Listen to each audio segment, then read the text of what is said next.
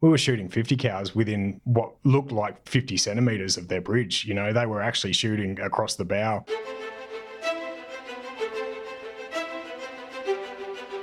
Welcome to the podcast where we track down Australian war veterans, have a chat with them, and hear their stories. I'm Alex Lloyd, and this is Life on the Line. They were building positions in there if for anything a happened fight. to us, by the time anyone got to us, I think it was chaos. the weather was so bad there would be I used to nobody run left. with boots full of blood. And the next thing I hear was alarms, Chances of screaming. survival were very, very slim. The soldiers didn't want to go into the ambushes, so they'd send the kids in first. And so he was sent in first into an ambush and he got shot in the stomach. It was very hard for me, very hard for my family. And the plane burst into proud of the flames. crew, proud of what I've achieved and what I'm To doing. volunteer for service was in effect to put your life on the line.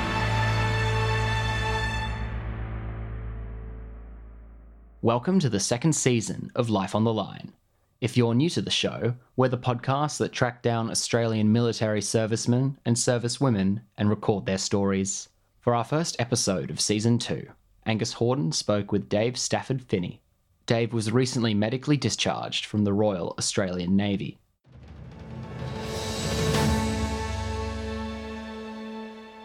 I'm Angus Horden, and I'm joined in the studio today by Dave Stafford Finney.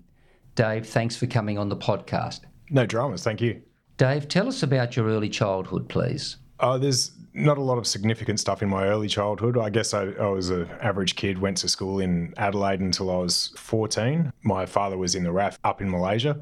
So I went up there for a holiday for a couple of weeks, and after a couple of weeks I was invited to stay. So I finished off my high school there. While I was up there, actually, I met a few sailors coming through. A lot of the expats hung around in the same areas. So as the sailors were coming through, I heard a lot of stories. And a few of the stories were pretty exciting and fun. And so that sort of influenced a little bit of my decision to join the Navy in the first place. And then once I came back home, I applied, went back to school in year 11. And halfway through, I was accepted into the Navy and started my career there.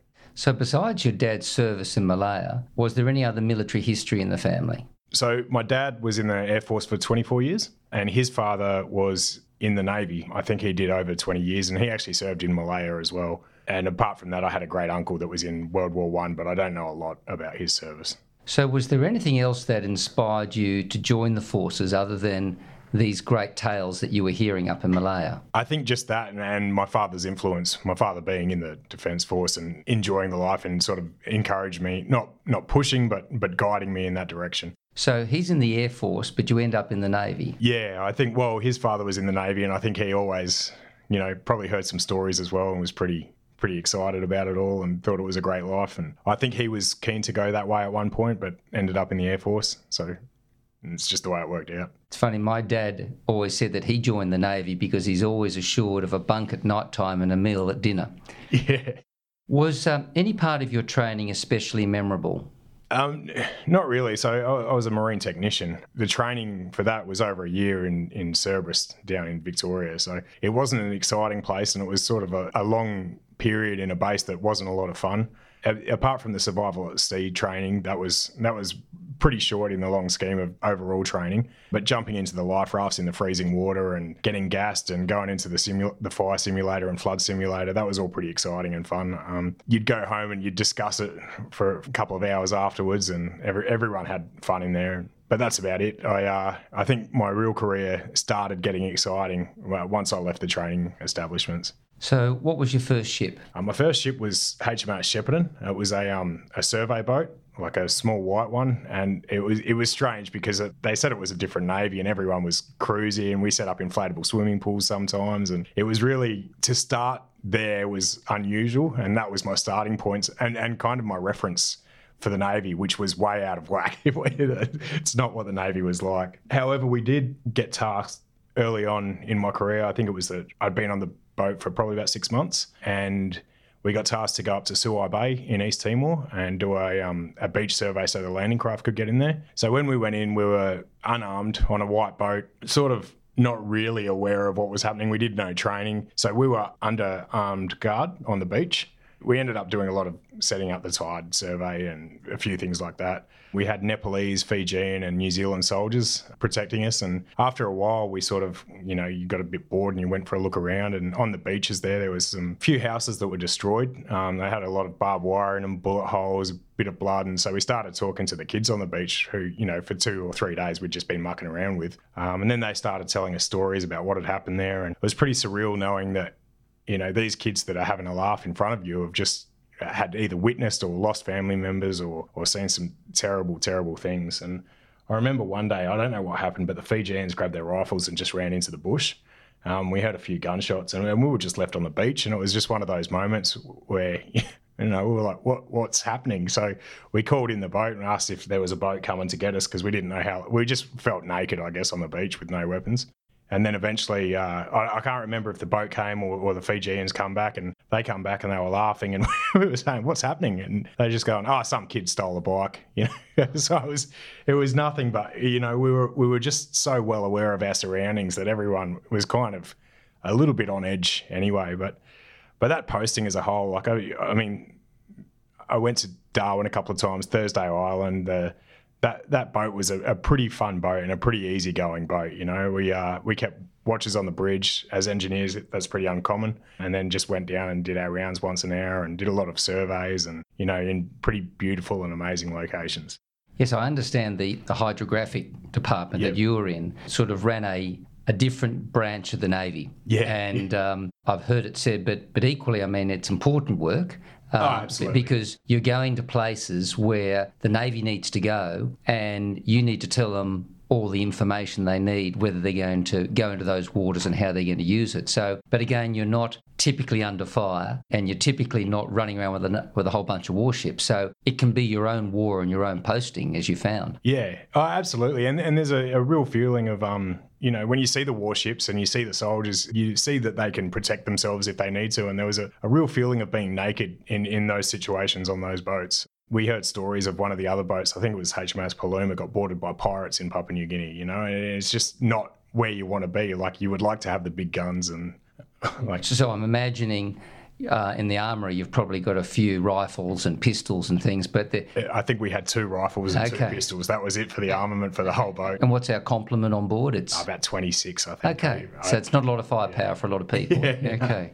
Can we talk about Bougainville? Yeah, absolutely. So in the lead up to me going to Bougainville, it was just an op relief. The electrician on HMAS Tarakan was going to be away. So I put my hand up and said I'd jump on for the deployment. It was supposed to be 3 months in Bougainville. In the time leading up to that, I had an accident on a jet ski and I shattered my ankle. And one of my mates, instead of, helping out, he went up to the boat the next day and he said, Dave's done. I'll go for him. Good buddy. Yeah, good mate. So he got the trip. And about 7 or 8 weeks later, I had the cast off. I was walking around and he came off his motorbike. And I was like, you beauty. I went up to the boat and I said, he's come off his motorbike, but I'm good to go. And they're like, all right, done. So we were fighting each other for a few of the roles at the time. And I ended up going. So we sailed, I think it was November 2001. There was a few rules there. The United Nations had declared that there was to be no alcohol or weapons. We'd been doing weapon handovers and there was obviously alcohol on the ship, but that wasn't to be taken into the waters. So it was a whole time frame. When we got there, it was a weird feeling. We were on an army base that was surrounded by jungle, that was surrounded by people that we weren't really aware of who was who. There was a real feeling of all the different armies were sort of swinging, shifting sides, and who was in what army, no one really knew, or that was on the ground level anyway. And so while we were there, we started going to local villages, handing out peace pamphlets. We helicoptered into villages all over the island and talked about the peace process, and the United Nations representatives with us would pay off local security guards and do everything we could in our power to ensure that everyone knew what was happening, because the communication was the key issue for especially some of those villages that only hear rumours from here and there, and they're all on edge because they've been fighting for so long. So it was really interesting talking to a lot of the soldiers, the kids, and just the people that lived there. I remember one soldier saying to me that when they hear the enemy dying, they're calling for their mothers, and when they're dying, they're calling for their mothers, So they had a basic understanding that everyone was the same, but they were still fighting each other. And I'm not sure if it was before we got to Bougainville or while we were there one day. we lowered the bow door on Tarakan and we were jumping off the waist or the bridge wings into the water and swimming around and jumping back up. And we were probably a kilometre off land. Within about half an hour, there was 30 kids on the bow door. They just swum out to the boat and jumped up. And so we were hanging out with them and we were like trying to swim down to the bottom of the anchor to grab sand, and they were coming up with sand and we couldn't get down there. You know, they must swim between the islands all the time. And one of the kids, I reckon he was about 10 years old, he had a scar on his stomach, and the kids were talking about it, and they said that he'd been shot. And so we asked him about it, and he was explaining that the soldiers didn't want to go into the ambushes, so they'd send the kids in first. And so he was sent in first into an ambush, and he got shot in the stomach, had a pretty big exit wound on his back as well. But it was a really surreal moment because he was the cool kid, and you could see he had a bit of street cred with all the other kids. And it was, I think, in any human situation, people normalise whatever happens. And that's exactly what I saw there with those kids at the time. But the rest of the time in Bougainville, apart from going to village, we'd find all these remote areas when we were taking the boat around. You know, if we couldn't get in via helicopter, we'd take the boats and vehicles, but we'd stop and go swimming everywhere. And I remember swimming in these mangroves, and we'd come across all these Japanese mini subs from World War II. And so we were just taking photos and, you know, like sitting in these submarines that had been left over. And there was a few tanks and guns on the ground that were still left over from World War II. So it was a real mix of like almost like going through a museum, but then some of the wreckage was from that year or 2 weeks earlier, like the hospital and the Woolworths and everything had just been destroyed completely with destroyed vehicles. And then I think it might have been Christmas Eve. We obviously had no weapons, but the base got surrounded and held up. And so they put rifles on the front gate and the guys in there, and they held so the first line of defence, in my experience, has always been local security and then as. And so they held the local security at gunpoint while they came on, and they just took fuel and a few other things. But that night we were told that the UN headquarters and the Red Cross headquarters had also been attacked. So it really changed the whole feel of the whole time we were there. Not so much that what had happened, but how vulnerable we were and how vulnerable everybody else knew we were. And that made a difference, them knowing our weaknesses. Eventually, I think my great-grandmother passed away while I was there. And it just happened to be that I wasn't required anymore, and I got offered a flight home on a Herc. So I took it, and I was the only bloke on the Herc. So when we went to the airfield, there was, you know, the guys in the trucks sort of said, "Oh, in this area we just drive through, no stopping," you know, like. So it was a bit of a strange truck ride out there. And when we got out there, the Hercs had landed. We jumped on, they took all the gear off, and when we took off, I was the only bloke on the plane. So they said, "Do you want to come up to the cockpit?" And I was like, yeah. So I got a cockpit ride back to Townsville. It was pretty awesome, you know. Some of the stuff that I've done, I think you would pay to do. There's so many exciting, you know, like test flights in helicopters, or, you know, jumping on a Herc. These are such great things that I think the general population would pay to do. So it was a pretty exciting way to come home. But it was also, when we landed in Townsville, there was just that huge shift in emotion. Like it was then that I think you allowed every conversation you had, every person you met to sort of become, like, your shields came down. It was a bit of a relief to be home, because Bougainville wasn't the nicest place to be. And after a few months there, I was happy to be on Australian soil again. Dave, I think it's important also for our listeners to appreciate what Bougainville was, because Bougainville was a German possession. We took it off them in the First World War, and then we gave them their independence in 1975. And then this civil war erupted between 1988 and 1998 for a decade, where over 15,000 people were killed. So you were posted there with the Australian peacekeepers, but you're in a war zone with all these warding feuds supposedly putting their rifles down, and you're not even able to defend yourself. So it was a challenging time for you. Yeah, absolutely. And I think a lot of the challenge was the information we had, almost like we had too much information. Like, we knew exactly what was going on around us and what had happened. My father actually served in Bougainville in the mid-90s as well. He went over there with the Air Force, and they got pulled out pretty early because of some threats made against the Australians. And I remember my father saying we waited to hear back from Canberra to see if we were leaving or not. And when we finally left, they all said, "Yep, best decision the Australian government's ever made," you know. So it's a real vulnerable feeling, I think. And I don't think I was the only one to feel like that. Can you share with us that night when you were interrogated continuously by Iranian warships. Yeah, that was, I can't remember if it was the first or second time I went to the Middle East, but I went in 2005 and again in 2007. And I think it might have been 2007, but what happens is when the bridge staff talk to the captain, we in the engine room can overhear the radio conversations. And so basically every time there's an interrogation, you have to respond. I think the same as asking why someone's in their airspace. So every time that they asked a question, what were our intentions as a ship, they'd tell the captain, they'd respond, this is where we're going, this is what we're doing. But it felt like in the engine room, what we were hearing was they were asking every 5 minutes. And then once we gave a response, then the question came over again, where are you going, what are you doing? And then they responded again. And then the question came again. So it wasn't so much a physical threat, but it felt like they were very much flexing their muscle in the area and sort of making sure that we knew that they were in control of that situation. Again, I can only say from what I heard in the engine room, I don't understand the politics behind all of it 100%, but you could sort of tell that when we're in certain areas, there's games that get played and it's pretty common between navies. And when you're hearing that or feeling that, you get a bit on edge, you know. And which ship were you on board then? That was on Tobruk. So Tobruk is this utility ship. It's not a great warship. No, we refer to it as a fat ship. So it's essentially a cargo ship or a target. And we're talking about Iranian warships, which are these fast torpedo boats, which had challenged and were a threat if they decided to have a go at us. Oh, absolutely. You're not in the latest destroyer or frigate, which is armed up to be able to easily repel these sort of attacks. No, not at all. The best way to describe this ship is I remember when we were, I think it was 2008, we were in Hawaii and some Americans came up and they said, if we gave you an hour's notice before we had attacked you, what would you do? And one of the guys just said, we'd raft up to you. We're not going to run, we're not going to fight, we'll just tie ourselves to your ship, you know.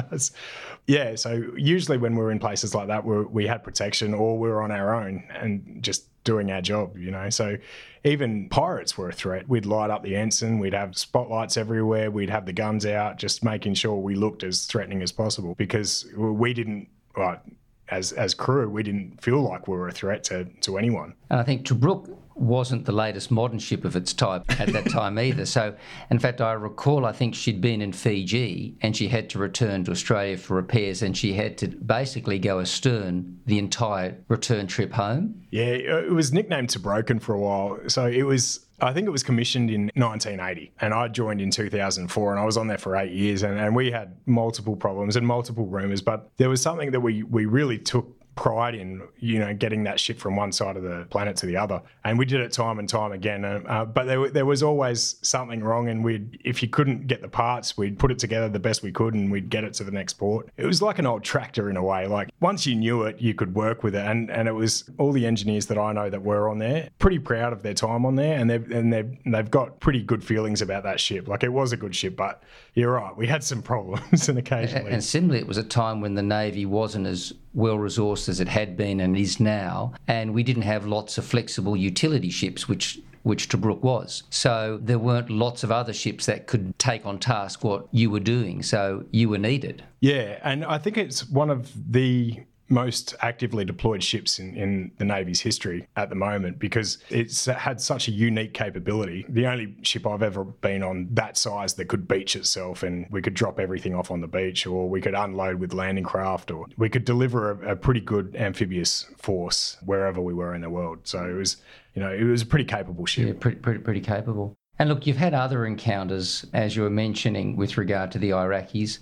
For example, there was that Russian destroyer and that Indonesian submarine.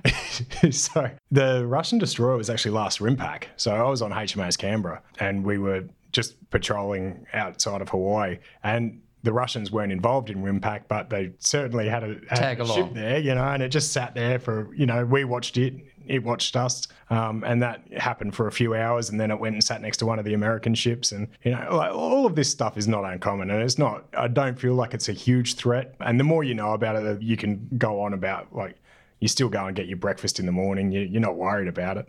I can't even remember where we were going, where the Indonesian submarine surfaced quite near us and then disappeared. We were asking questions because, you know, even the communicators on board can't tell the engineers what's going on. They've got their secret clearances that aren't to be discussed with everyone. But it was just a real feeling of like, we started asking around, did anyone know what that was? And everyone's like, no, or who it was. And quite often you'd be in the engine room and you'd hear sonar pinging the hull. So you knew you'd been followed or tracked. Something's up. Yeah. And again, it's not uncommon. It was just something that we did. Whilst you're spending all this time abroad, do you have someone at home waiting for you? I was married. I think it was 2005. I met my ex-wife on the ship. She was a chef. So we used to, if there was long hours through the night, we'd ring up at 2 or 3 in the morning and ask for the engineers to be fed, and and she'd be up there telling us to F off, and so we started talking through work, and then just obviously I think it was 2005. Oh, sorry, we might have met in 2004, but 2005 we were up to the Middle East again. Oh no, 2007 we went up to the Middle East, and I think this is this is a bit strange, I know, but I think we had about 150 crew. And when we came home, we had 35 couples. So it was the love ship, huh? Yeah. Well, apparently that was another ship at the time, had the reputation. But yeah, it wasn't uncommon for people to, especially on long deployments where there's not much communication back home. Everyone talks to each other, and I mean everyone's young and fit and doing a job and human. That's right. So. Yeah, we came back and eventually got married, and we went our separate ways eventually. So, but there was a few years there where, either I had a pregnant wife or a wife and child or a wife at home, and they were probably some of my hardest deployments. So 2008, I went to Hawaii, and what was really hard is when you're in Hawaii and you've got time off, go to Waikiki Beach or you go for a surf or you go and do these things, well, you know that she's at home with a baby, and all this fun it looks like you're having while you're on deployment, like she's thinking she's doing all the work while you're away having fun. And, you don't want to be away, but when you do get that time off, you want to relax. So it's a real catch-22. And that happened for a few years. I remember, I think it was 2009, we met up with some refugees in the Arafura Sea.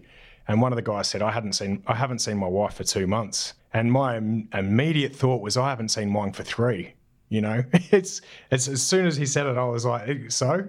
But it is a very different situation. It was on your mind all the time. And so there was a few years there where your whole world is at home, but then you're trying to live in this other world when you're deployed. And when they cut off communication, or, you've got only emails, and then you're up at 2 a.m, you can send an email, you're not going to get a response until the next afternoon or something. So it's pretty trying. And one of the things I learned through that time of my life was how to support other people in the same situation. Not that there's a lot you can do, but I found in my later years in the military, letting people know that you've been through the same is sometimes enough, and you understand, and there's nothing they can do, is sometimes enough to help them just feel like they're not alone. And look, over the time with all these deployments, you've faced lots of those close odds whilst on duty, been surrounded by riots, been approached by men with machetes. Can you share some of those experiences? I've been approached by groups of men with machetes more times than I can count, I think. And would this be boarding ships as well? No. So I've never done an opposed boarding. I've witnessed one on a patrol boat, but even when I was on survey boats, we used to go to these islands in Papua New Guinea and set up a camp on the island. And the first thing you'd be met with is 30 guys with machetes. And these are pretty big guys. And you'd talk to them, and then the women and the children would come down, and like the women would try and drag the Navy girls off and like sing with them. And the guys would be trying to share cigarettes. And, it was a real, like some of these islands were just, everything was made off what was from the island. So the huts were made out of the trees there. All you'd see is a couple of Australian, probably rugby league T-shirts and an outboard motor, but everything else was all natural. We got stopped once when I was in Bougainville. Me and a friend were coming back from the village, and we got stopped on the road. Again, everyone had machetes, and they had a big drum that had acid written on it. They were asking my friend to drink it. So we started saying, no, they're expecting us on the base. We got to get back. If we're not back, they're going to come looking for us. And eventually, they had a discussion, and they left us there, and then they came back and they were drink. And after about 15 minutes, they sort of let us through, and we went back to the base. What we think it was jungle juice, the alcohol that they were making themselves. But the fact that it had acid written in big English letters on the side of the drum was enough to want to get out of it. And the fact they weren't drinking from the drum. Yeah, that's right.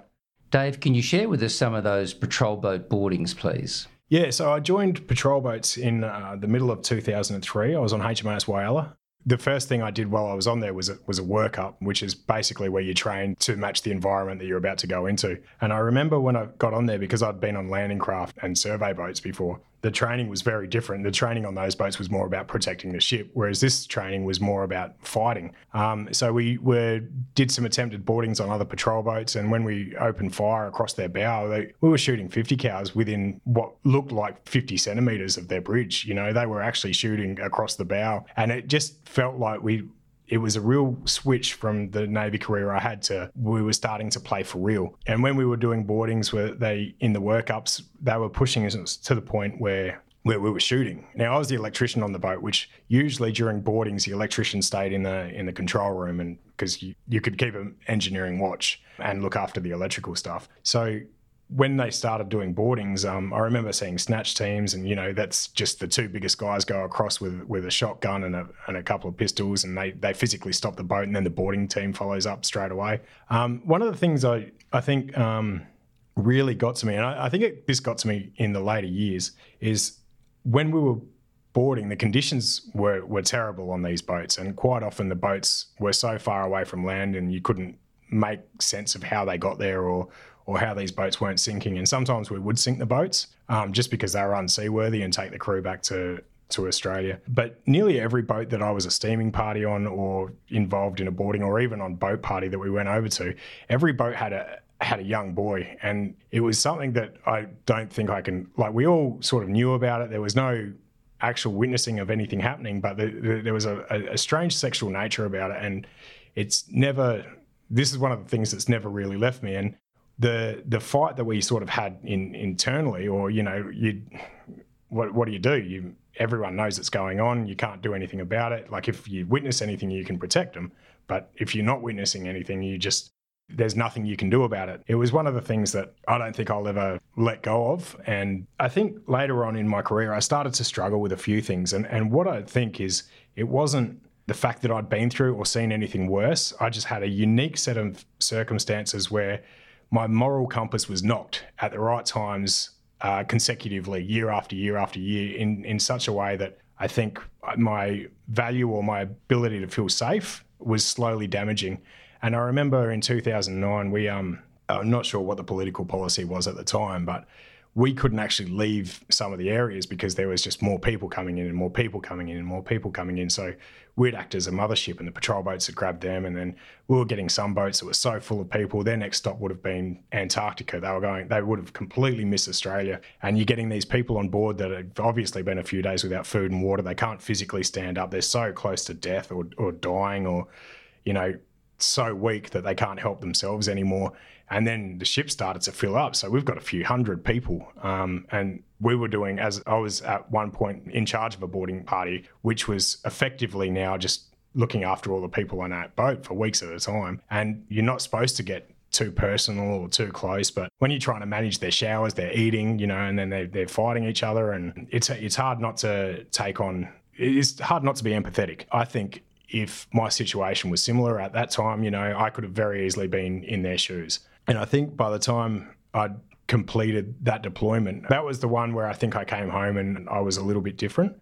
But I remember, you know, a few times, one girl said to me, she was tough as nails. This girl was named Sarah. And she said to me a few weeks after this trip, she goes, how did that affect you, like, so much more than me? And it was one of those realizations where I think, you know, I'd met the kids that had lost their family on the beaches in Suai Bay. I'd met the kids that had been shot in Bougainville. I'd met so many refugees, and I'd been on all these boats. And you know, by this point, I'd sort of seen the whole journey. And I don't think any of it is helpful or good for a human soul. You know, as much as you can be resilient and things are just normal at the time, it eventually eats away at these people. And I don't understand how a lot of them are, you know, healthy or living healthy lives now after what they've been through. And also, I mean, this was a time in 2009, a new government had changed a policy, and the Navy were actually tasked with having to intercept and bring these people to Australia and care for them a lot more than previously. Yeah. And therefore, your role in the Navy was really being redefined.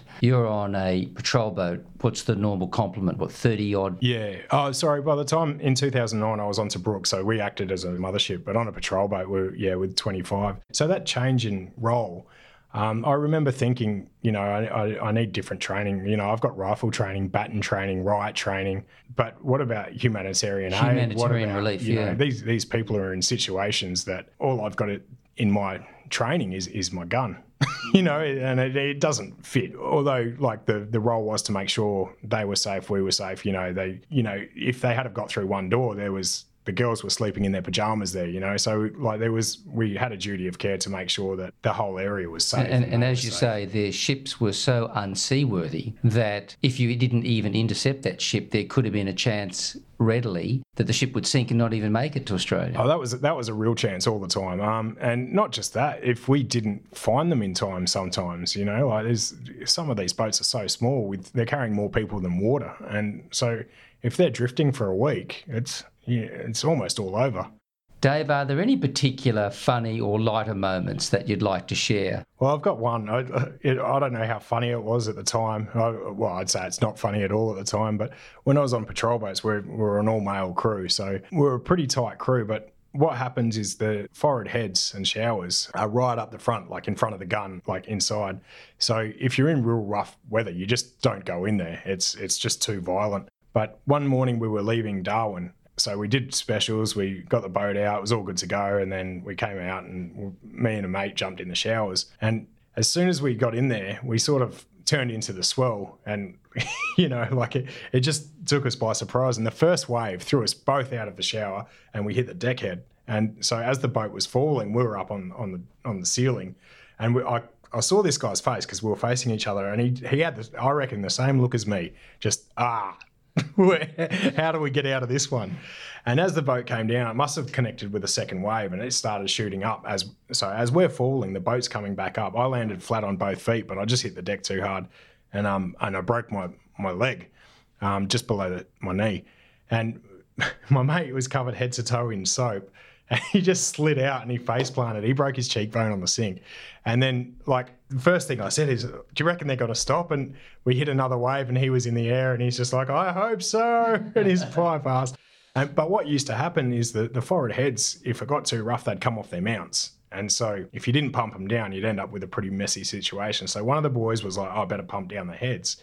And he ran in. And as he did, I've hit the ground and cadets come flying towards him. And he's just gone, and just started dogging down the door. And again, I'm like, do you reckon he's coming back? And my mate's like, I hope so. But what he'd done is he'd gone up to stop the boat. And so when they stopped the boat, like, we settled out. Yeah. One of the boys came in and picked me up and carried me down, and because obviously still naked and wet, and there was blood everywhere at this stage. And he's like, Dave, this is as close as I'm ever getting to you while you're naked. When I got into hospital, there was a bloke off another boat that come off the seat, and he went down a hatch and he did his back. And so we went to a hospital in Darwin. I didn't know him that well, but I knew he was off another patrol boat. And while we were in hospital, we worked out if I lowered my remote control, I could change his TV. And he worked out the same as mine. And so every morning he'd take my wheelchair, and I'd put all this stuff on the ground because he couldn't get it. And the nurses were just like, do you guys know each other? Like, not well, but it was just good to have another mate in the hospital while we were there. Dave, during your years in the Navy, did you ever lose any mates? Look, I haven't lost any mates. I've had a few sort of drop off to, either injury or mental illness or, sort of close off. Now, it's a hard question. I've had a few that have disappeared off the face of the planet, so to speak. So they really have, it's changed who they were, or something's changed who they were.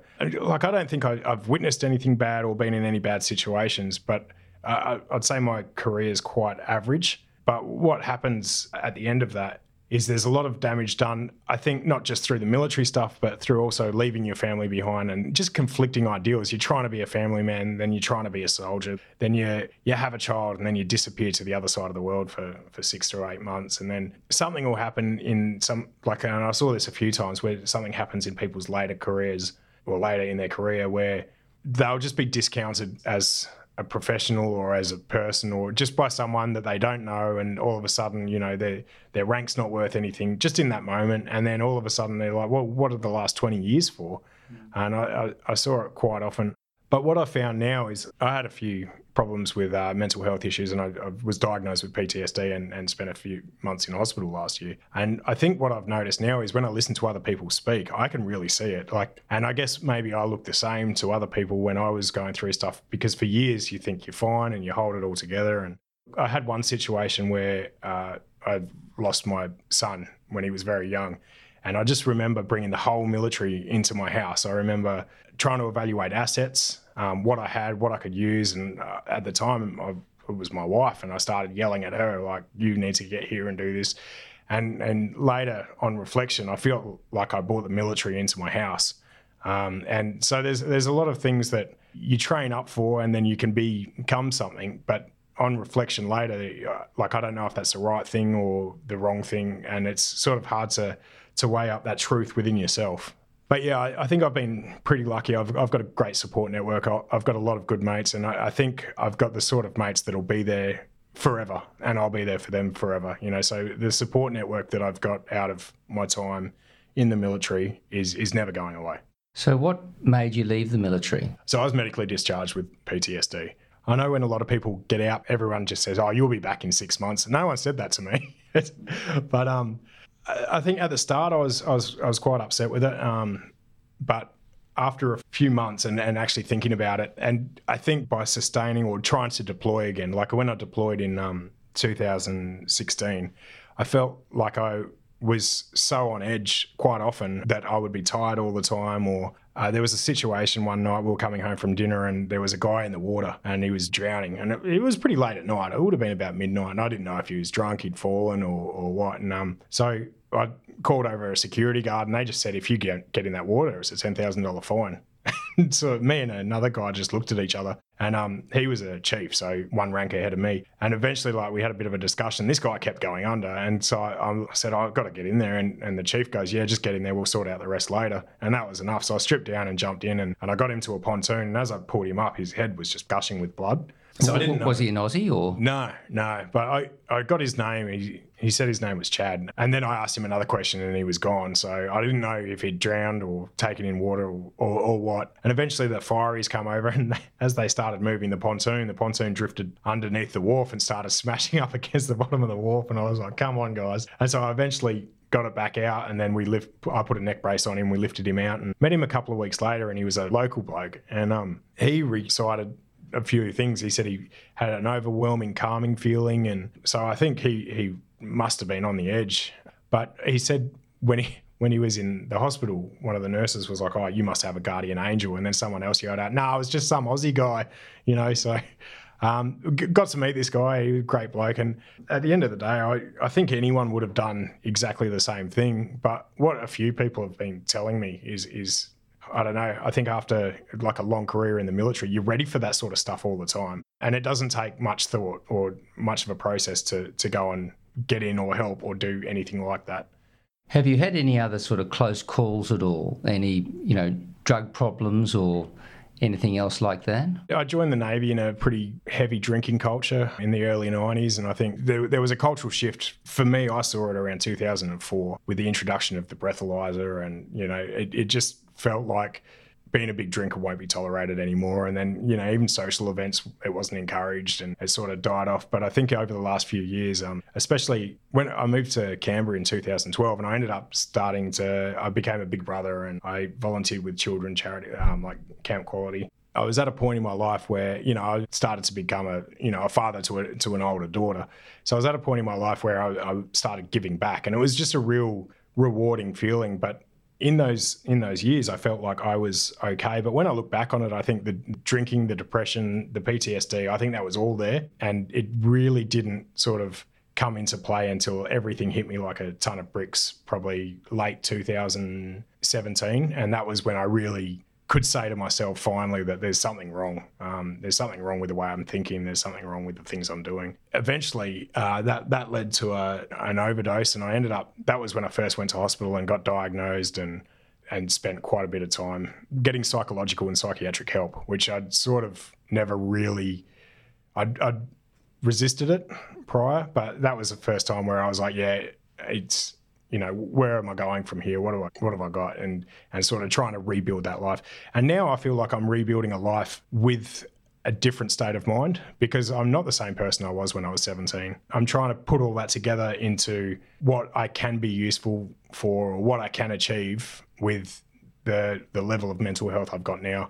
And it feels like an open book, to be honest. I feel like I could do almost anything now. I can go back to uni. My degree's still active, and so I was studying astrophysics. I started in 2012 and got 1 year in, but I did it over a few years. And so all these books are opening and opportunities are opening now. And my relationship's never been better with my daughter or my ex-wife. I'm probably a better ex-husband than I was a husband. But there's all this opportunity. We'll rebuild everything now. Dave, how do you reflect on your time in the Navy now? It's strange. I feel like I've lost part of myself through it. However, if I really think about it, I would probably do it all again. I had such a good time. I've got so many great mates, and all the bad moments, they sort of add up. And if you sit down and list them, it sounds bad or intense, but there's a lot of hours and hours and hours spent sitting with guys doing nothing and trying to relieve boredom, and years of building friendships and having good times. And quite often it just feels like you've got 200 mates and the Navy just says, there's Vietnam guys, behave, here's $5,000. So there's been all these adventures that I'm pretty happy about. And the memories that I'll never ever lose, or, I'll always think back fondly of my time in the Navy. Dave, certainly your story is a reflection of a roller coaster. There's been high moments, low moments, but predominantly your moral compass has carried you through. With the people you saved, that guy that you pulled out of the water, and it's an amazing story. And we really appreciate you coming and sharing it with us. And we in particular thank you for your service, doing all those runs on that Tobruk ferry and all those jobs that just keep the wheels of the military going and letting it do what it's doing. So thank you for your service. No, thank you. It's been great talking.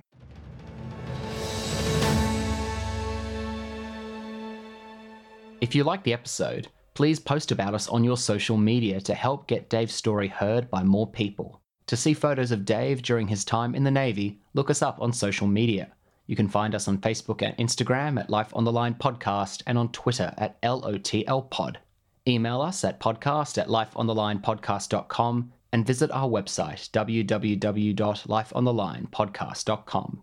You can read up more about Dave's time at sea and life beyond at his blog, davestafford.wordpress.com. If you have a spare moment, please jump onto Apple Podcasts and leave us a 5-star rating and review. This helps the secret magic of the iTunes algorithm push us up the charts, and to bring these veteran stories to a wider audience. And if you're not already, subscribe in your app of choice, Apple Podcasts, Stitcher, or wherever you get your podcasts from, to get all content. Our first bonus episode is out this Friday with Tim Kolzak, the man behind the camera of the Veterans Project. Life on the Line is brought to you by Thistle Productions. Artwork by Big Cat Design, music by Dan Van Werkhoven. Thanks for listening, and lest we forget,